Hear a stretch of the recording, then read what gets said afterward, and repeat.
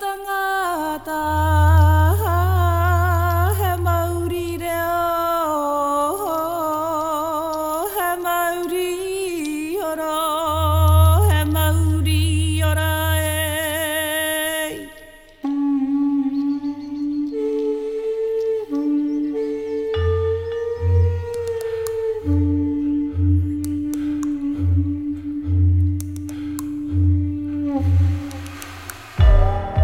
In this episode of Ororua, James Webster is joined by Salvador Brown, a musician and oro practitioner who explores his passion for oro and how it is connected to his whakapapa in Te Moana Nui Kiwa, ki Haamoa. With a passion for oro and musical traditions that are spread throughout the Pacific, Salvador discusses how the oro, the vibration, the musical traditions in the Pacific are very closely related, and how the different traditions have changed through the epic journey to Aotearoa from the Pacific. Nō reira e te iwi, whakarongo mai. Nau mai kia hau manu e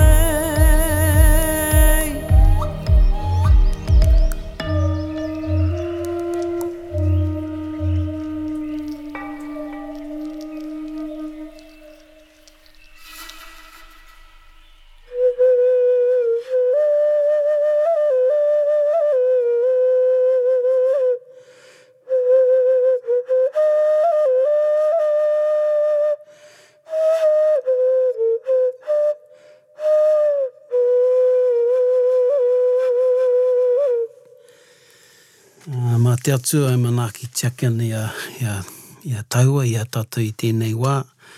Ko taupaia I tēnei o nā kōrero I runga I tēnei te ororua.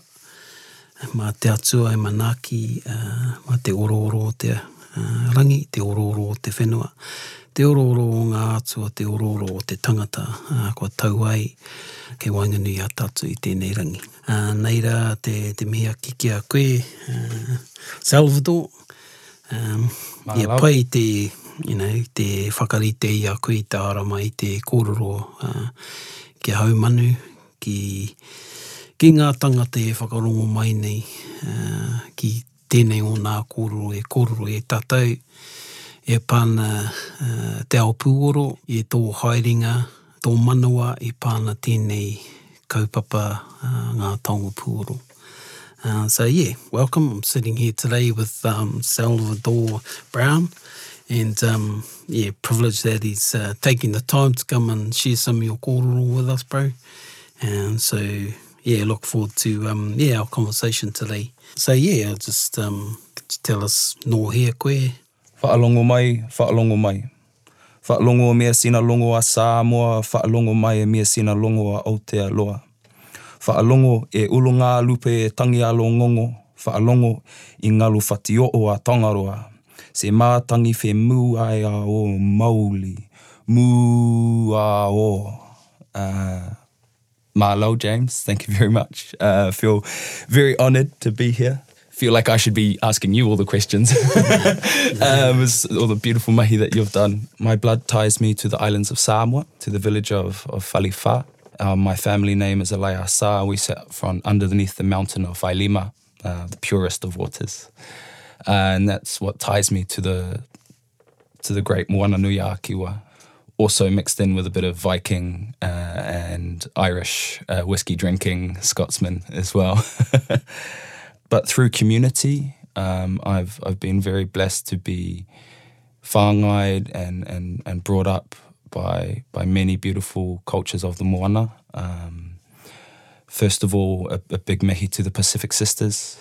My mother, Rosanna Raymond, who's been a long-standing member of the Pacific Sisters, I've been brought up around, and then also lived in London for a really long time, where I was a member of Ngāti Rānana. I did 10 years of kapahaka with Ngāti Rānana, and even did mautaiaha over in Rānana with Maramara Tōtara, who is the English branch of Te Whare Tutoa. And then moved back to New Zealand about 4 years ago. Yeah. Awesome. Yeah. So, you mentioned Rosanna Raymond, the fabulous Rosanna Raymond, the son of course, fabulous poet and performer, and wahine toa, which I can only imagine has influenced you in your, your creative energies and whatnot. And so, with all these things that you've just talked about, how does that bring you to be involved, or your background in relationship to taonga pūoro? I'm very blessed. I don't remember when I started playing taonga pūoro. It's been in my house since I was born, pretty much. Te Moana Nui introduced pūoro to the Pacific Sisters and introduced it to my mum. And that was at a time she's even told me, when people were still kind of questioning the tapu or tapu-ness of taonga pūoro, and he was one person that said, no, you guys can play. I think there was even a question of if women could play taonga pūoro, and he was like, no, yeah, of course you can. Hene raukatauri and hene pūtehiwe. Don't be silly. But I think there's this story of the first time I played a piece. I was 4 years old. Apparently I just walked up to a pūmoana and picked it up and played it, and my mum looked at me and was like, hold a sec, you're 4 years old and you can get a sound on a pū. Yeah, so ever since then I've been surrounded by it. There were other members of the Pacific Sisters like Carlos Kota, who really nourished me in playing taonga pūoro. And then living in London, was hanging out with Jerome at Ngāti Ranana. Yes, Jerome Kavanagh. Yeah, exactly. This was many moons ago. That was like 15 years ago. So I got to learn from him, and I actually even saw Richard talk in London once, which was a real blessing. And the first time I saw him do the ororuarangi, and I remember sitting there and he was playing his putorino, and then he put his voice into it, and just the whole vibrations that came off of that. I remember my hairs going up the back of my spine and going, how did he do that? Wow. Yeah. Yeah, well, that's just like, in my kōrero on my podcast, that's what I talked about, the hairs on the back of your neck standing up from just listening to the sounds and vibrations of taonga pūoro. And I just want to take a note here to, just mention, Te Moana Nui.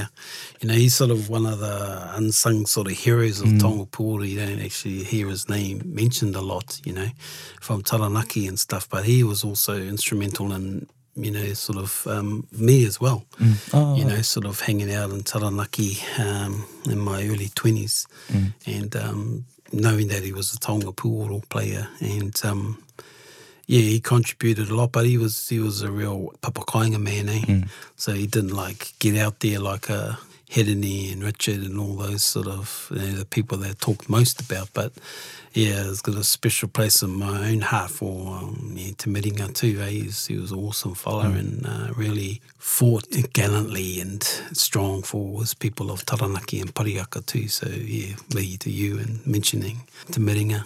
So thanks for jotting that memory. Cool as.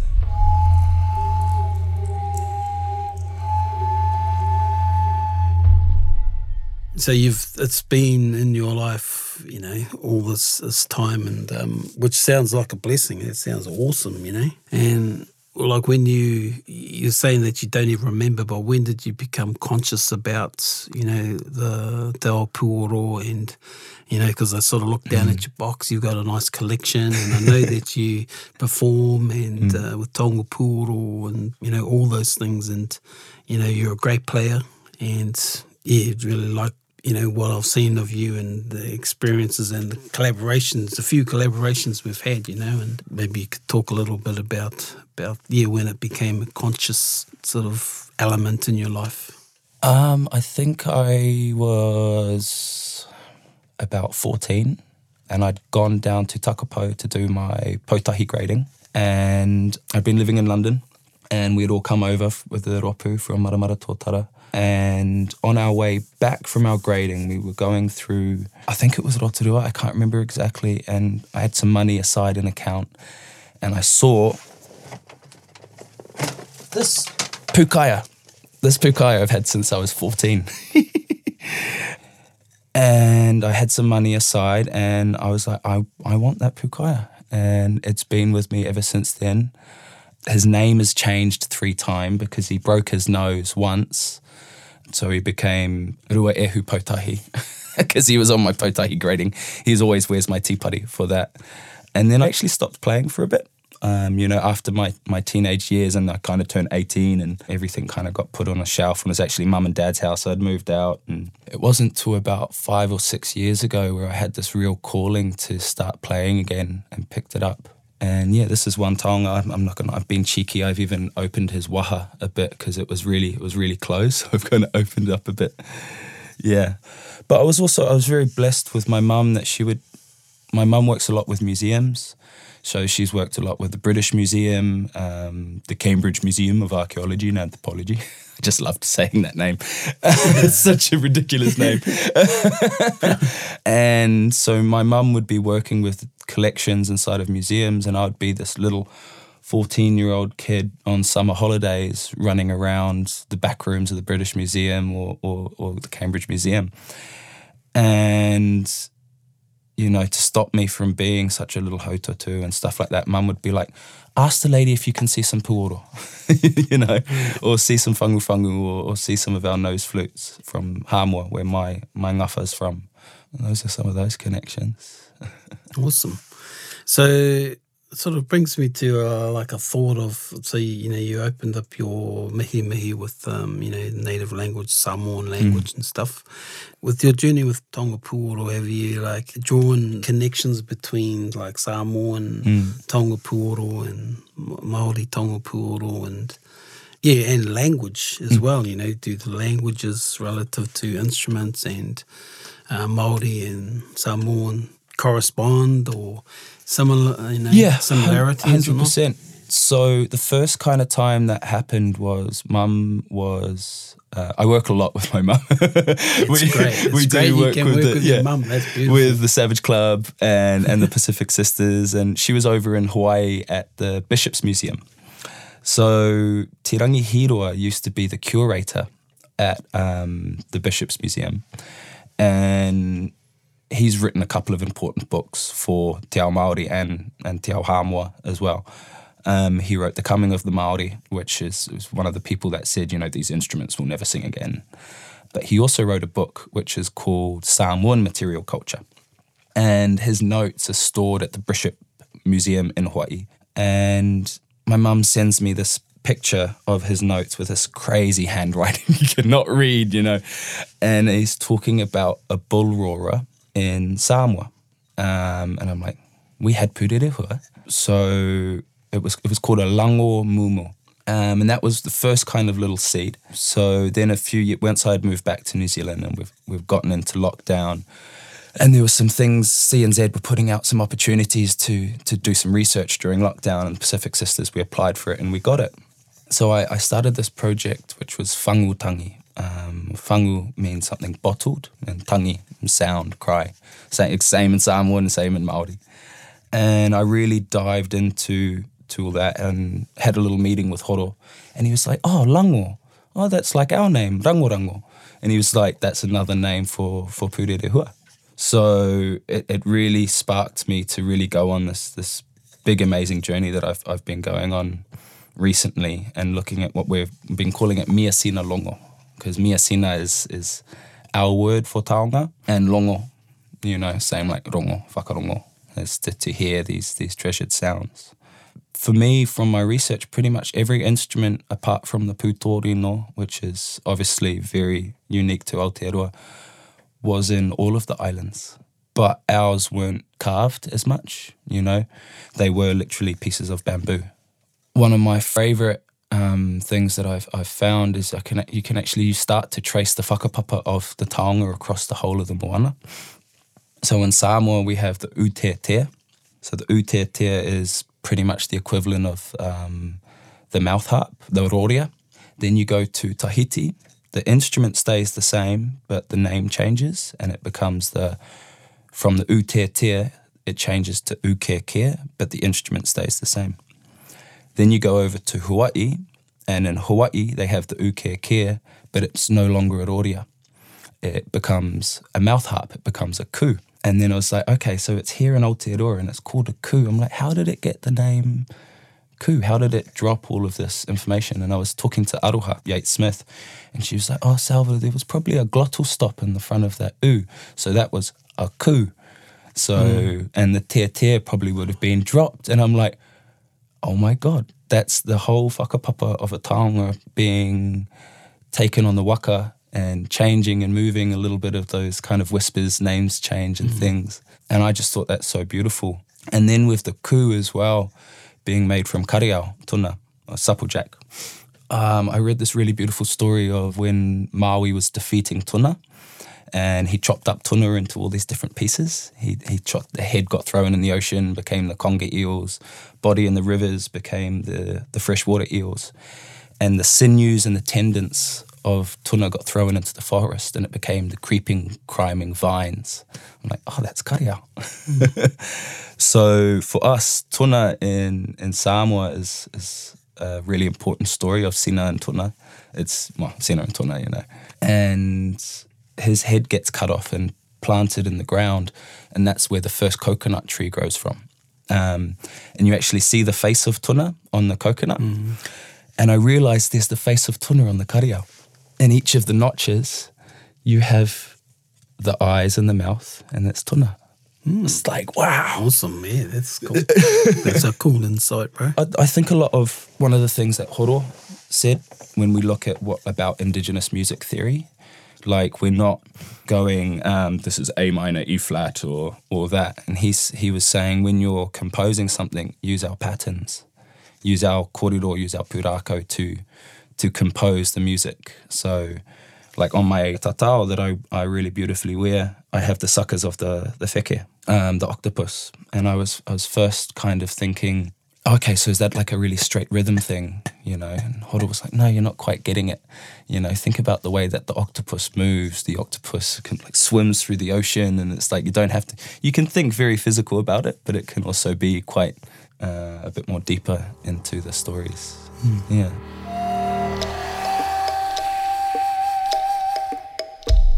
Just talking about pūrako, you know, it's sort of like, yeah, I love te ao Māori in relationship to that, like, you know, the story about tuna and Maui and, you know, and how that influences the way we think about, you know, the world around us and how things have come to be. And pūrako is a great example of that. In terms of taonga pūoro, is any, you know, what is it you specialise in, or is there a sort of specialty that, you know, you're drawn to relative to your taonga pūoro, like pūrako, any tikanga around what you do, or, you know, like atuatanga pertaining to taonga pūoro? Yeah, I really enjoy the pūrako. In Samoa, we call it the whangongo, and also the learning the whakapapa of the taonga, I think is really, really beautiful. And seeing our connections as people of the moana, you know. One of the things I think about quite a bit is, so the revival of the waka started in Hawaii with the hokulea, and it's something that spread very fast across the Pacific. And the tātātao using the traditional uhi with the work of Paolo Soloapi in Samoa, and that has again spread across the moana, you know, with many people using the traditional tools. And I think that the mahi of Haumanu has sent that ripple across the Pacific as well, I think. The Hawaiians have done a beautiful job of reviving their music as well. And hopefully I can do a little bit with the Samoan stuff. Yeah, because I think, yeah, I do remember Erin talking about, you know, going over to Rarotonga and, you know, some of the experiences they had over there, tracing back some of the, you know, the journeys and making connections and stuff like that. And yeah, I always remember some of their kōrero about, you know, the strand of mātauranga Māori pertaining to taonga pūoro, it's sort of broken, you know, like, so by them travelling around to, at their time, the different huis, you know, they talked about playing instruments, and then, you know, one of the kuia would tell a story about her grandmother, you know, so that's like 1, 2, maybe 4 generations back of, in like memory, you know, cast back of her grandmother, you know, playing instruments or some information she was given as a kid, you know. And so gathering all that up and then, you know, compiling it so we could have a sort of broad overview of, you know, the instruments in general, you know, throughout the motu. And then by what's happening now, I see is like people are, you know, making it more rohi-based and, you know, more hapu, iwi-based, sort of like, you know, really planting it back into their communities, which is great. You know, what are your aspirations for taonga pūoro, sort of moving forward? Two elements to that is, you know, on a personal level, because you say you've just sort of got back into it in the last sort of 5 or 6 years, and then, you know, relative to people in general or communities in general. Really loving playing a lot at the moment and really pushing my playing.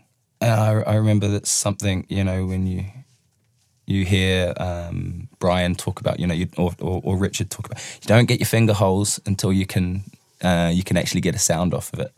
And taking that even further as well and really playing with especially with ko iwi ko'owo, bone ko'owos, where you can find the space where it can really, that microtonal pushing and playing inside of the ko'owo, I really love that. So pushing my playing, but I'm getting happy with that, and I want to do more making over the coming years, definitely.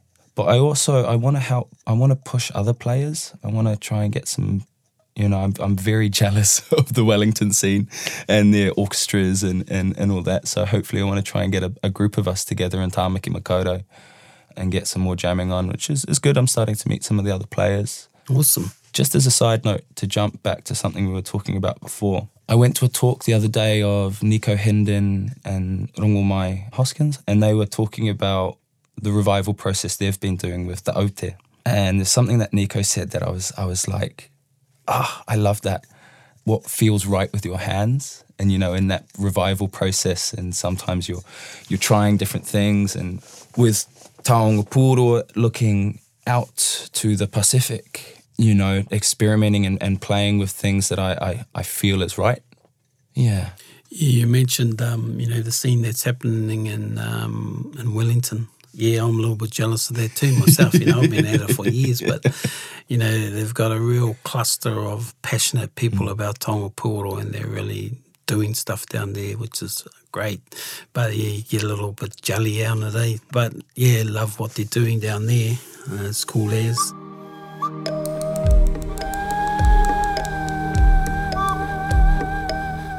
Yeah, so have you got any last sort of words you want to share, or any, you know, like tips or, you know, gems of whakaro or kōrero around taonga pūoro? There was something that I wanted to mention, which was kind of my scatterbrain. I've got a bit of a scatterbrain sometimes. It's the pi waka waka in me that's just like... it's an artist thing too. Like, yeah. Artists are really scatterbrain at times, for sure. But talking about before the language, a lot of people that have done research on us, we're always the research subjects. Our music can kind of get broken up into this Western construct of idlophones and idlephones and aerophones. When I'm reading a lot of people's writing, like Richard Moyle or Te Rangihiroa, this is how they broke it up in this academic form of writing. And one of the things that has been really freeing for me when I'm researching another Moana culture from a Moana point of view has given me the ability to find so much more little nuggets of joy and knowledge. So when I was like, okay, why don't I try and translate names of things from taonga pūoro into Samoan? Are there anything in the dictionary? Or because there was this guy, George Best, who translated the Samoan language very early on because he was translating it for translating the Bible so they could get the Bible to everyone. So that dictionary has some really interesting little pieces of knowledge in it that have now since faded away from the language. So I was like, okay, why don't I start with just like the simple karanga manu? So we use the word manu as well, but you even heard me use it in the beginning of the karakia. We talk about the ngongo as well, which is the frigate bird, which was really important for people on the waka, because if you saw an albatross, you knew you could be anywhere because they just spend loads of time out in the ocean. But if you saw a frigate bird, you knew you were close to the land because they only would come out and then pop back in to feed their babies and feed their family. So I was going through, searched manu, couldn't find it, and then I started searching ngongo, and I saw this thing ngongo fala, and I'm like, Whala is our word for pandanus. That's what we use to make mats from, and a lot of our taonga is like the pūtetere, the harakiki pukaya. And I was like, oh, so we did have a little bird caller as well. Because in a lot of the writings of all these guys, they talk about things that are noise makers versus musical instruments. You know, like a karanga manu isn't a musical instrument because it has a purpose and a tool. It's to call birds. So it's not a musical instrument. But I think most of us who play taonga pūoro know that we can get some beautiful music out of a karanga manu. So I think the process of my friend Jamie Waititi says it's re-moanification, no longer decolonization, because we're still talking about the colonizer. And if we take the colonizer out of the picture and re-center ourselves as Moana people in Moana practices, in Moana ways, we will, you know, keep on stepping further and have some more awesome mahi to come. Yeah. Cool. Oh, well, just in closing, thanks and appreciate your time coming to share your journey and your kōrero with us. It's always a sort of like a challenge and a task to fit a person's life into 35, 40 minutes of kōrero, and, how do you grab the best thoughts from your being to do that? It's a window in time and a kōrero that we're going to capture and sort of share in our podcast, Ororua. So once again, bro, thanks for being you and bringing your gifts and your kōrero to us. And maybe you could play us out with one of your with your taonga. Yeah, ngā mihi.